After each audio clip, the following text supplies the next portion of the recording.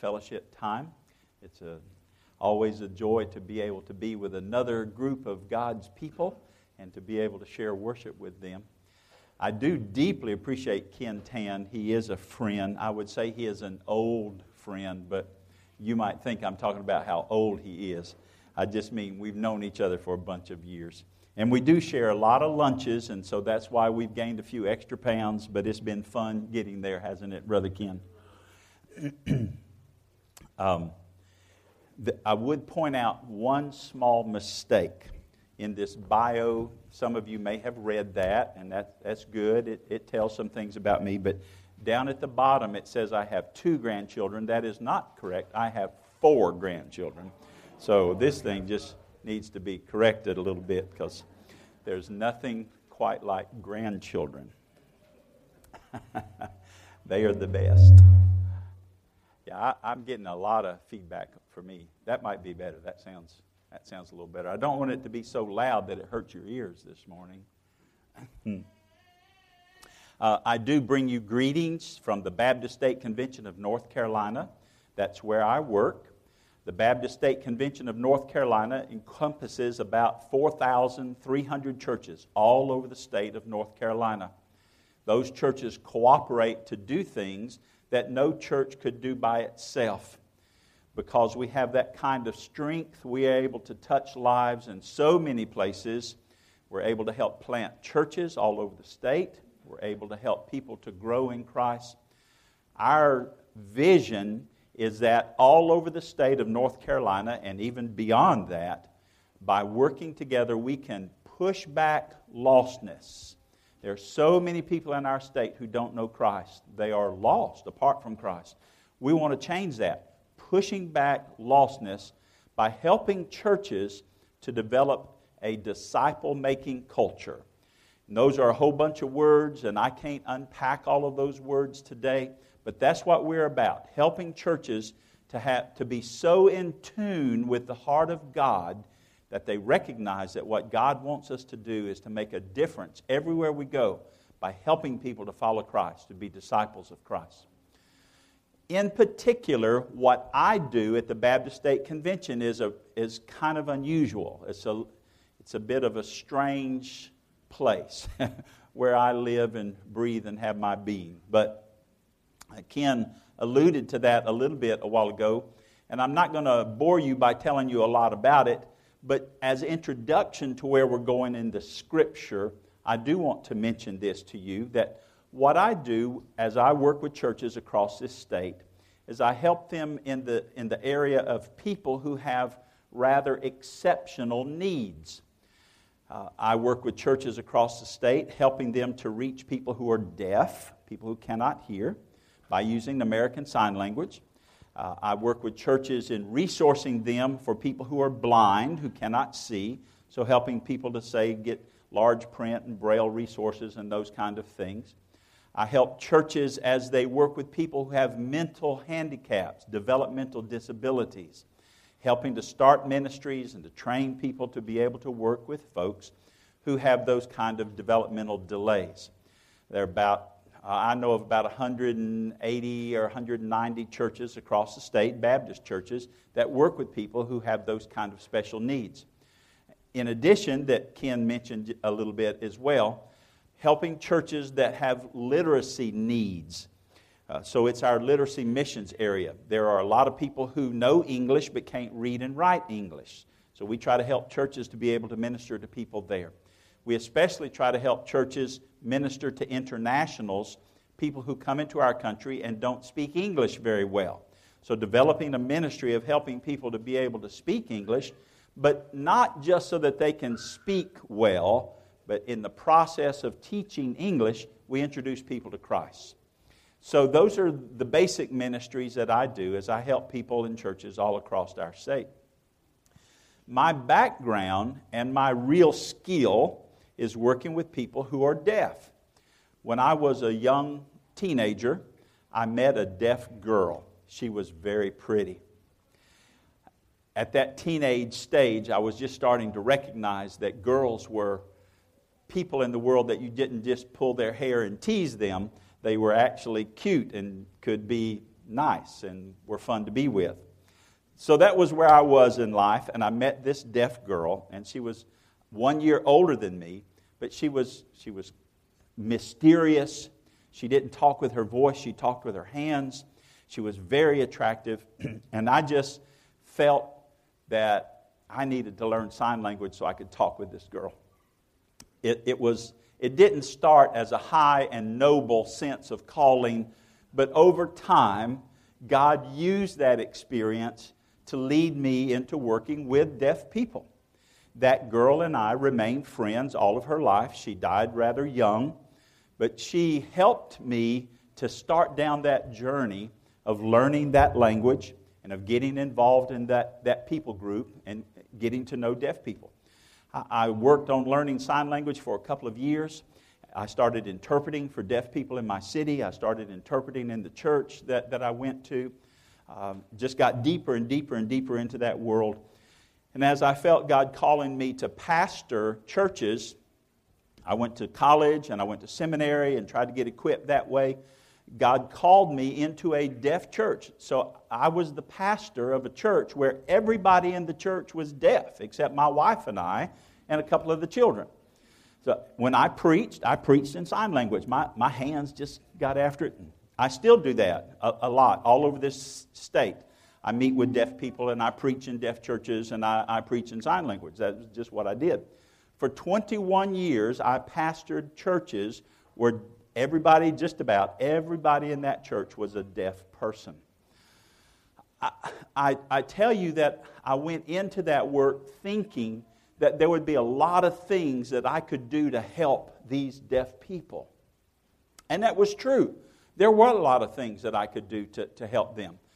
But what I discovered over the years was that God wanted to do a lot of things to me through them. I learned far more than I taught. And I grew far more than I helped other people grow. Although I was the pastor and I taught Scripture and I helped people to come to Christ, certainly I helped people to grow. But the blessing that came to me, and that is in fact kind of God's economy of doing things. You think that you're helping somebody else, and when you're doing it in the name of Christ, it's really helping you, it's blessing you, it's teaching you, it's growing you. So what I do not want you to hear is that I went to these poor, sad, pitiful, deaf people and I helped them somehow. They weren't poor, sad, pitiful. They were wonderful. They were great. And they still are. These are my friends. This is my world. It's the world where I feel most comfortable, is when I'm in that deaf world with a whole group of deaf people and we are sharing our lives together. Out of that background, I came to the Scripture wanting to know, what does the Bible teach me about these people, and what are things that I can learn from the Bible that are big, broad topics that all of us need to learn. So this is a sermon, this is an idea that came out of my experience with deaf people and out of studying God's Word that I want to share with you. We've got the Scripture, I believe, for the PowerPoint or on the screen. I'm reading from the book of Mark, chapter 7. This starts with verse 31, and we'll go to the end of the chapter. You can see the words there. You've got it all so that you'll just progress through the whole passage. Okay, well, let me read it to you, and you can read it there on the board as well. Then Jesus left the vicinity of Tyre and went through Sidon down to the Sea of Galilee and into the region of the Decapolis. There some people brought to him a man who was deaf and could hardly talk. And they begged Jesus, to place his hands on the man. After Jesus took him aside, away from the crowd, Jesus put his fingers into the man's ears. Then Jesus spit and touched the man's tongue. He looked up to heaven and said with a deep sigh, he said to him, Ephphatha, which means, be open. At this, the man's ears were opened, his tongue was loosened, and he began to speak plainly. Jesus commanded them not to tell anyone, but the more he did so, the more they kept talking about it. People were overwhelmed with amazement. He has done everything well, they said. He even makes the deaf hear and the mute speak. The story begins with one of those very rare occasions when Jesus was outside of Israel. He had gone with his disciples to the area of Sidon, Tyre and Sidon, which is in present-day Lebanon. He was there for a short period of time, came back to Palestine, to the land of Israel, came back to his home area of Galilee, crossed over the lake into the area on the other side of the lake, which was called the Decapolis. The word Decapolis means 10 cities. There were 10 cities around in that area whose culture was Greek. Alexander the Great had come through that area and he had planted cities and he had left soldiers.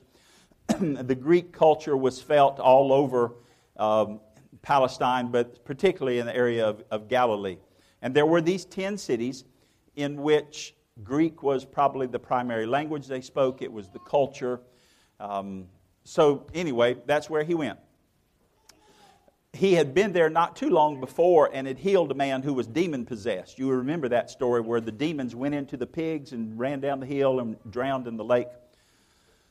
After Jesus had healed that fellow, the people had asked Jesus to leave. They were sort of frightened by that kind of power and may have been disturbed at the loss of so many pigs, but they had asked Jesus to leave, and he had.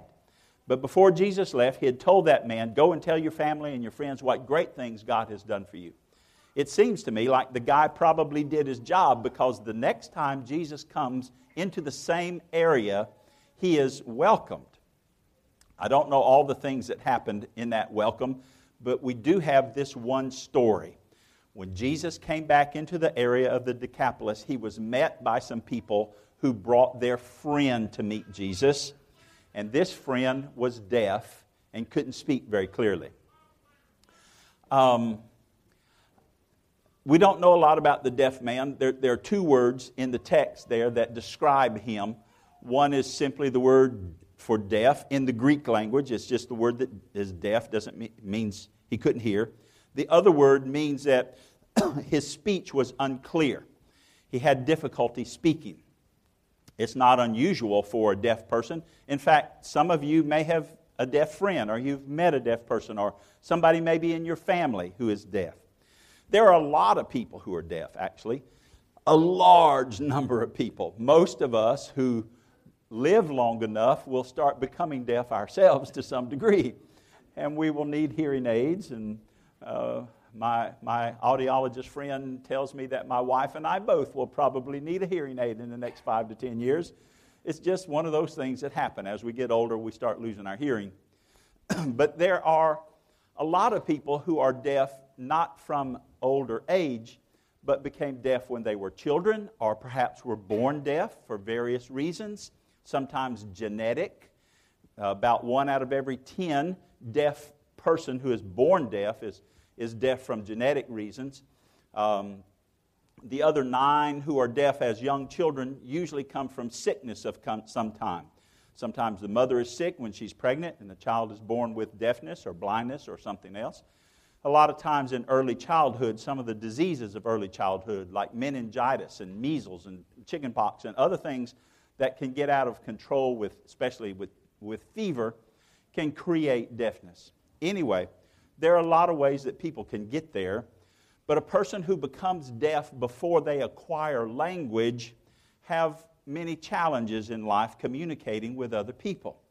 Because this guy could speak a little bit but not clearly, it may have been that he became deaf as a young child, had already learned some language, and now years and years and years later as an adult, not being able to hear, he can still sort of speak a little bit, but it's not very intelligible. It's hard to understand what he's saying. So my point is, we don't know a whole lot about him. We do know that he couldn't hear. We do know that his speech was so hard to understand that he's just described as sort of mute. But we also know this about him. He had some friends that cared about this fellow. We don't know anything about the friends. We don't know their names. We don't know how many there were. We just know that there were some people who heard that Jesus was coming. And the last time Jesus came, he healed a demon-possessed fellow and helped folks. So perhaps, I can think in my own mind, perhaps these friends thought, we have a friend. He's deaf. He can't speak very well. Jesus is coming. Why don't we get them together and see if Jesus will heal this guy? It was pretty, actually, somewhat remarkable, because it is rare that someone who isn't deaf befriends somebody who is. You may have a family member, as I've already said, or you may know somebody, but it's rather doubtful. I would doubt that there are very many of you who have a good friend who is deaf and uses sign language to communicate with. It's just, there's a hearing world out there and a deaf world out there, and they don't mix very easily together. Excuse me. But this guy had some friends who knew him well enough from his community that they thought, Jesus can do stuff, healing kind of stuff. Let's see if he can heal him. So they brought him to Jesus. In my little world of meeting deaf people and people with special needs of various kinds, I don't know really very much that's nobler and better than bringing somebody who has physical or mental or whatever kind of challenges, bringing those people to meet and to know Jesus. That's a great thing. I'm proud of these friends who did this, who cared so much about their friend that they would take extraordinary steps. They would do extraordinary things to help their friend know Jesus. I want to be a person like that. I want to be a person who's not so busy in life and always running around and doing and going and blah, blah, blah, that I don't have time to help somebody that's got some kind of special need along the way. I hope that you want to be that kind of a person of compassion, a person who cares about the people that he meets and sees along the way. So these guys brought their friend to meet Jesus. Great. Now, they did a good thing there, but then they did kind of the wrong thing. Now, I don't mean they were badly intended or anything, but they brought him to Jesus. Try to picture this scene in your mind. They brought him to Jesus, and then they told Jesus what to do. That's seldom a good thing. You know, you just don't tell Jesus what to do. You ask Jesus, what should I do? But they said, Jesus, would you just take your hands and put them on this guy?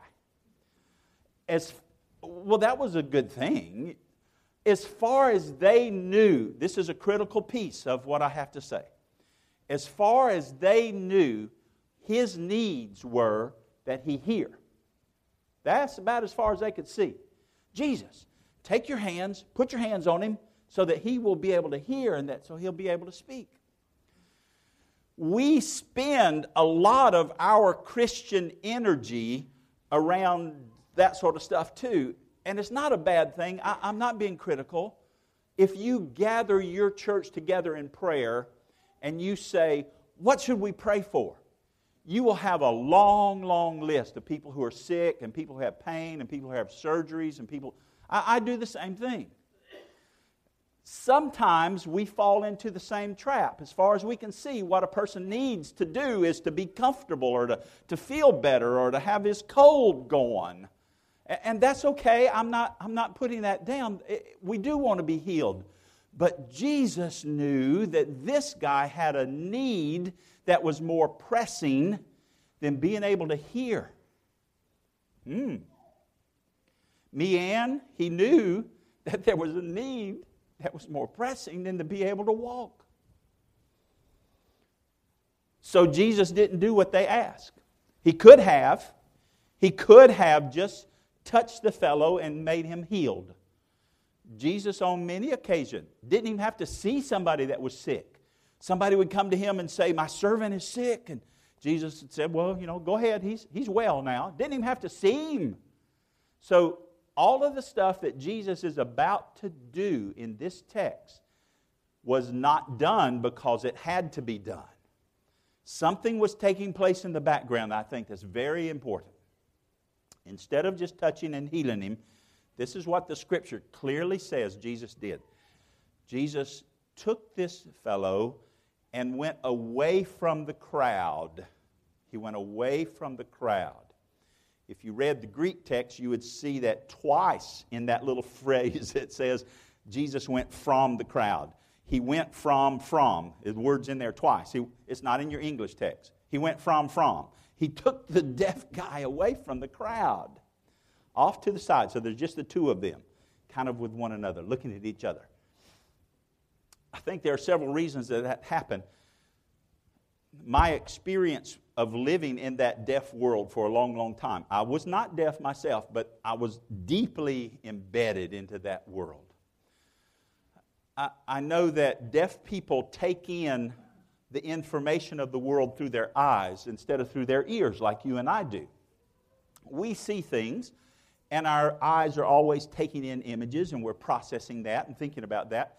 But the way that you gather information more than any other way is by listening. That's what you're doing now. That's what you do in your families. That's what you do on the phone. That's what you do with your children. That's what your children do with their parents.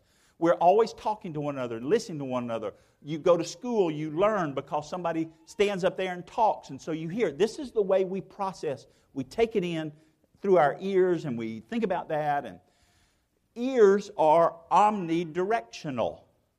That means I can talk to you over here, but those people hear me over there. Ears take it in all over, but eyes don't work that way. Eyes are pretty much single directional. You might see something on the periphery, but if a bear went running by over here, I wouldn't be able to say, it's a bear. I'd have to stop and look at it. Oh, what's a bear doing at church this morning? Well,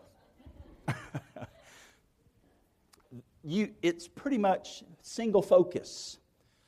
So Jesus knew. This is such a powerful part of this passage for me. Jesus knew. I don't know if Jesus ever had a deaf friend before. I don't know if he grew up with somebody that was deaf.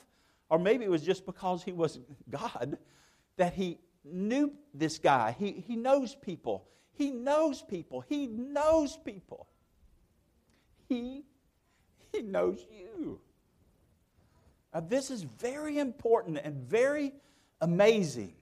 It's a mind-blowing idea because you live in a very singular world or life. Nobody can get in your skin but you. Nobody knows what you think or what you feel. You can tell somebody, and your very close friends and family can understand some, but you are a unique individual in which nobody else in the whole world can really get inside of and understand. Nobody can. Except, it seems to me, from this story and from my own life experience, that Jesus knows me from the inside. He knows the thoughts, He knows the ideas, He knows the motivations, He knows the pain, He knows the joy, He knows the temptation, He knows the times I've goofed up, even if nobody else knows that I goofed up. Most of my goof up happens up here. You know, I think about it wrong, I look at the wrong things, the mind does all kinds of stuff. Ugh. I wish maybe Jesus couldn't see all of that stuff, but He does. He knows me from the inside. Here's how I know that from this passage, is that Jesus didn't just touch this deaf man and heal him. He took him away aside from the crowd. Somehow Jesus knew what this guy needed. He knew how he thought. He knew that his eyes had to take everything in. So they go off by themselves, the two of them, just like Jesus knows you. He knows your needs. He knows what's inside of you. He knows your hurt, your celebrations, the good things, the bad things. He knows it all. He knows exactly who you are and what you need. He took this deaf man aside, and then He started to communicate to him, is what I see in the story. Because you have to remember constantly in the back of your mind that Jesus did not have to do any of these things to heal this fellow. Didn't have to do one of them. So why did He do it? This is Jesus communicating. When I'm with the deaf crowd and I'm unpacking this story, I will ask this question: does Jesus know sign language? We have no evidence that Jesus ever did signs. In fact, sign language is a pretty recent development within the last 300 or 400 years, that it developed for us in France and was brought here to America. Our sign language is based upon French sign language. There was no formal sign language when Jesus lived. There was no deaf education. A deaf person growing up in his family did what he saw. Somebody showed him how to hoe, or somebody showed him how to farm, or how to fish, or whatever it was. And so all of his life was confined to those bits and pieces of things that he could learn that way.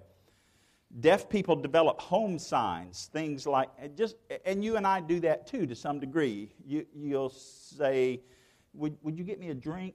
It's just something, it just happens.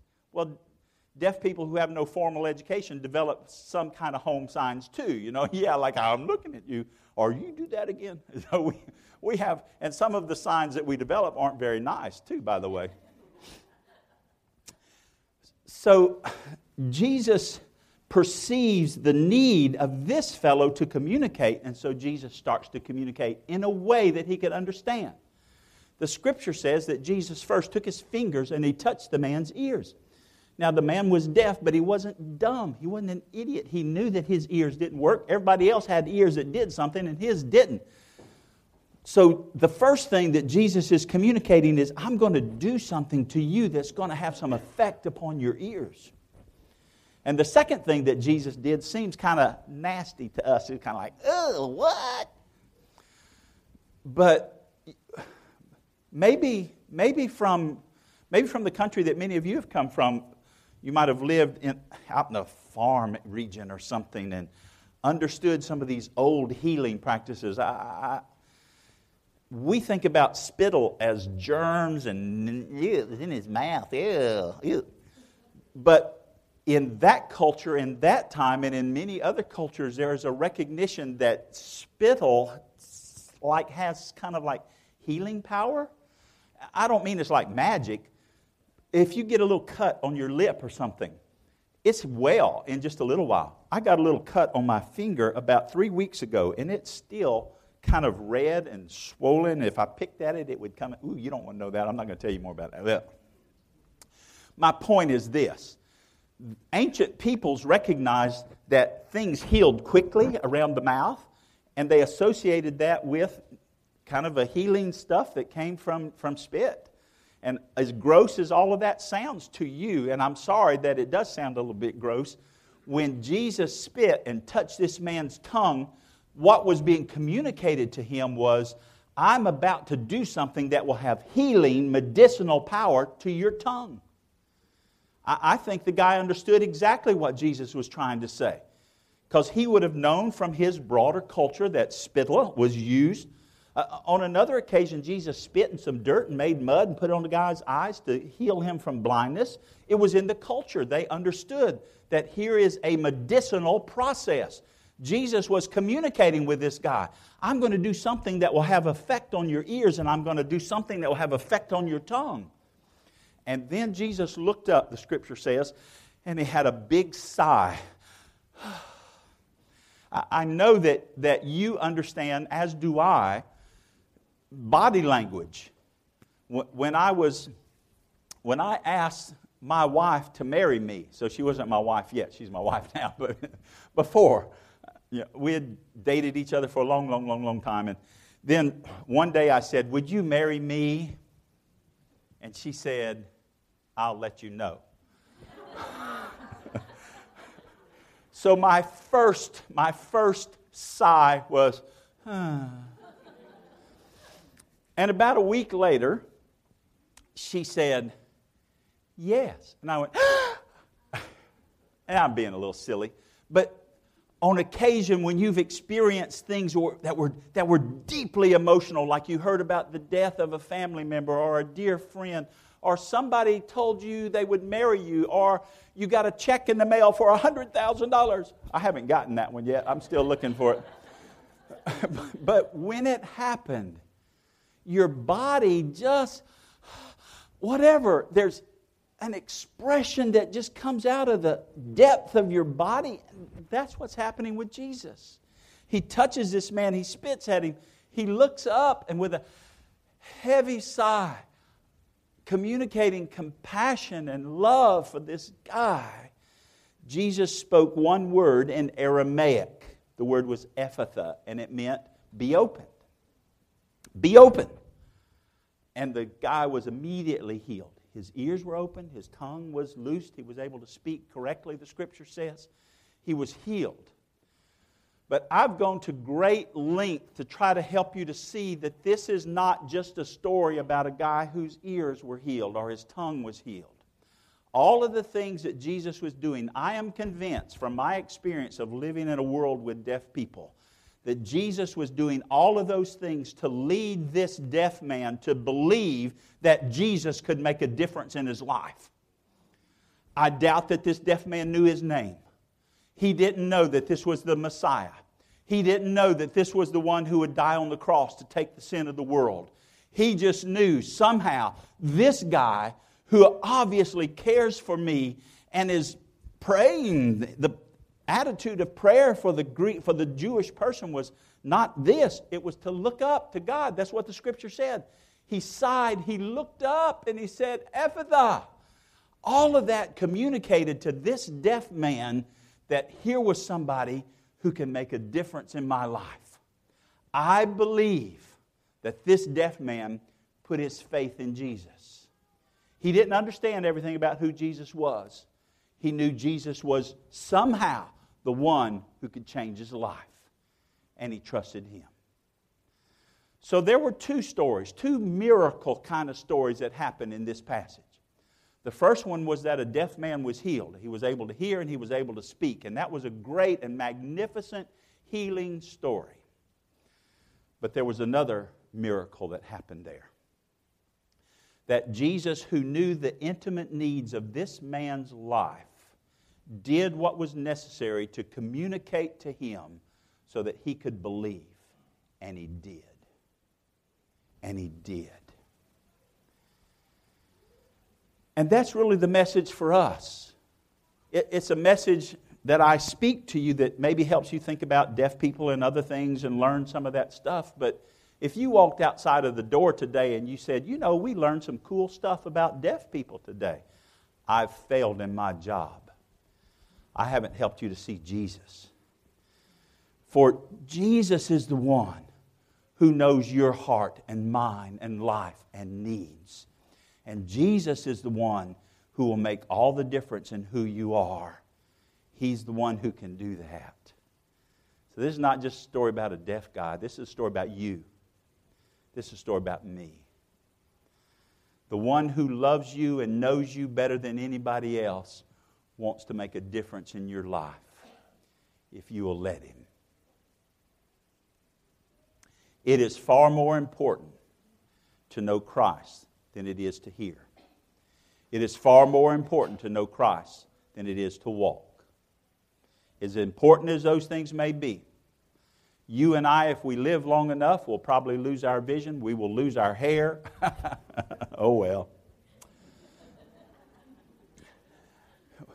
We will lose our youth and our strength. We will lose that nice figure that we had at one time. It'll get kind of like Brother Ken and I. We will lose so many things physically, sometimes even mentally. There's so many things that we'll lose. And I'm not looking forward to the pains that are going to come with even a little bit older age. That's not going to be fun. I'm not saying, whoa, that's great, bring it on. But I'll tell you what I am looking forward to knowing that if I lose my hearing, or if I lose my vision, or if I lose the use of my legs, even if my mind is not what I want it to be, when I know Christ, I've got the best thing in the world. I believe that with all my heart. When you've got Christ, you've got the best thing in the world. He does, at the end of the story, all things well. So we come to the end of our time together. That's what I do for the Baptist State Convention. I travel around this state and try to tell people who have physical needs, like being deaf and blind and crippled and mentally handicapped. I travel around the state and I tell them that Jesus is what you need. Jesus is what you need. And He's what you need too. I want to offer just a short prayer. And then I think you have a hymn of response where, based upon what God has said to you today, what He's said in your heart, you respond to Him. Give Him your life. Give Him whatever you've got. Whatever your brokenness may be, whatever the struggle may be, whatever the challenges in your family. He knows all those things. He's not surprised by any of them. Just give them to Him. And let Him work through you. Let me pray for us. Father, thank you for your word that is so instructive in so many ways. Lord, I thank you for this church, this people of God who worship you and love you and share Christ broadly, but especially within certain cultures. I ask you to bless them as they seek your future, and as each of the people who are in this room today seek to follow you. May they give their lives to you in full trust and full abandonment, just giving themselves to you. Thank you for your word that has spoken to our hearts today. In the name of Jesus, amen. You have a response hymn, I believe.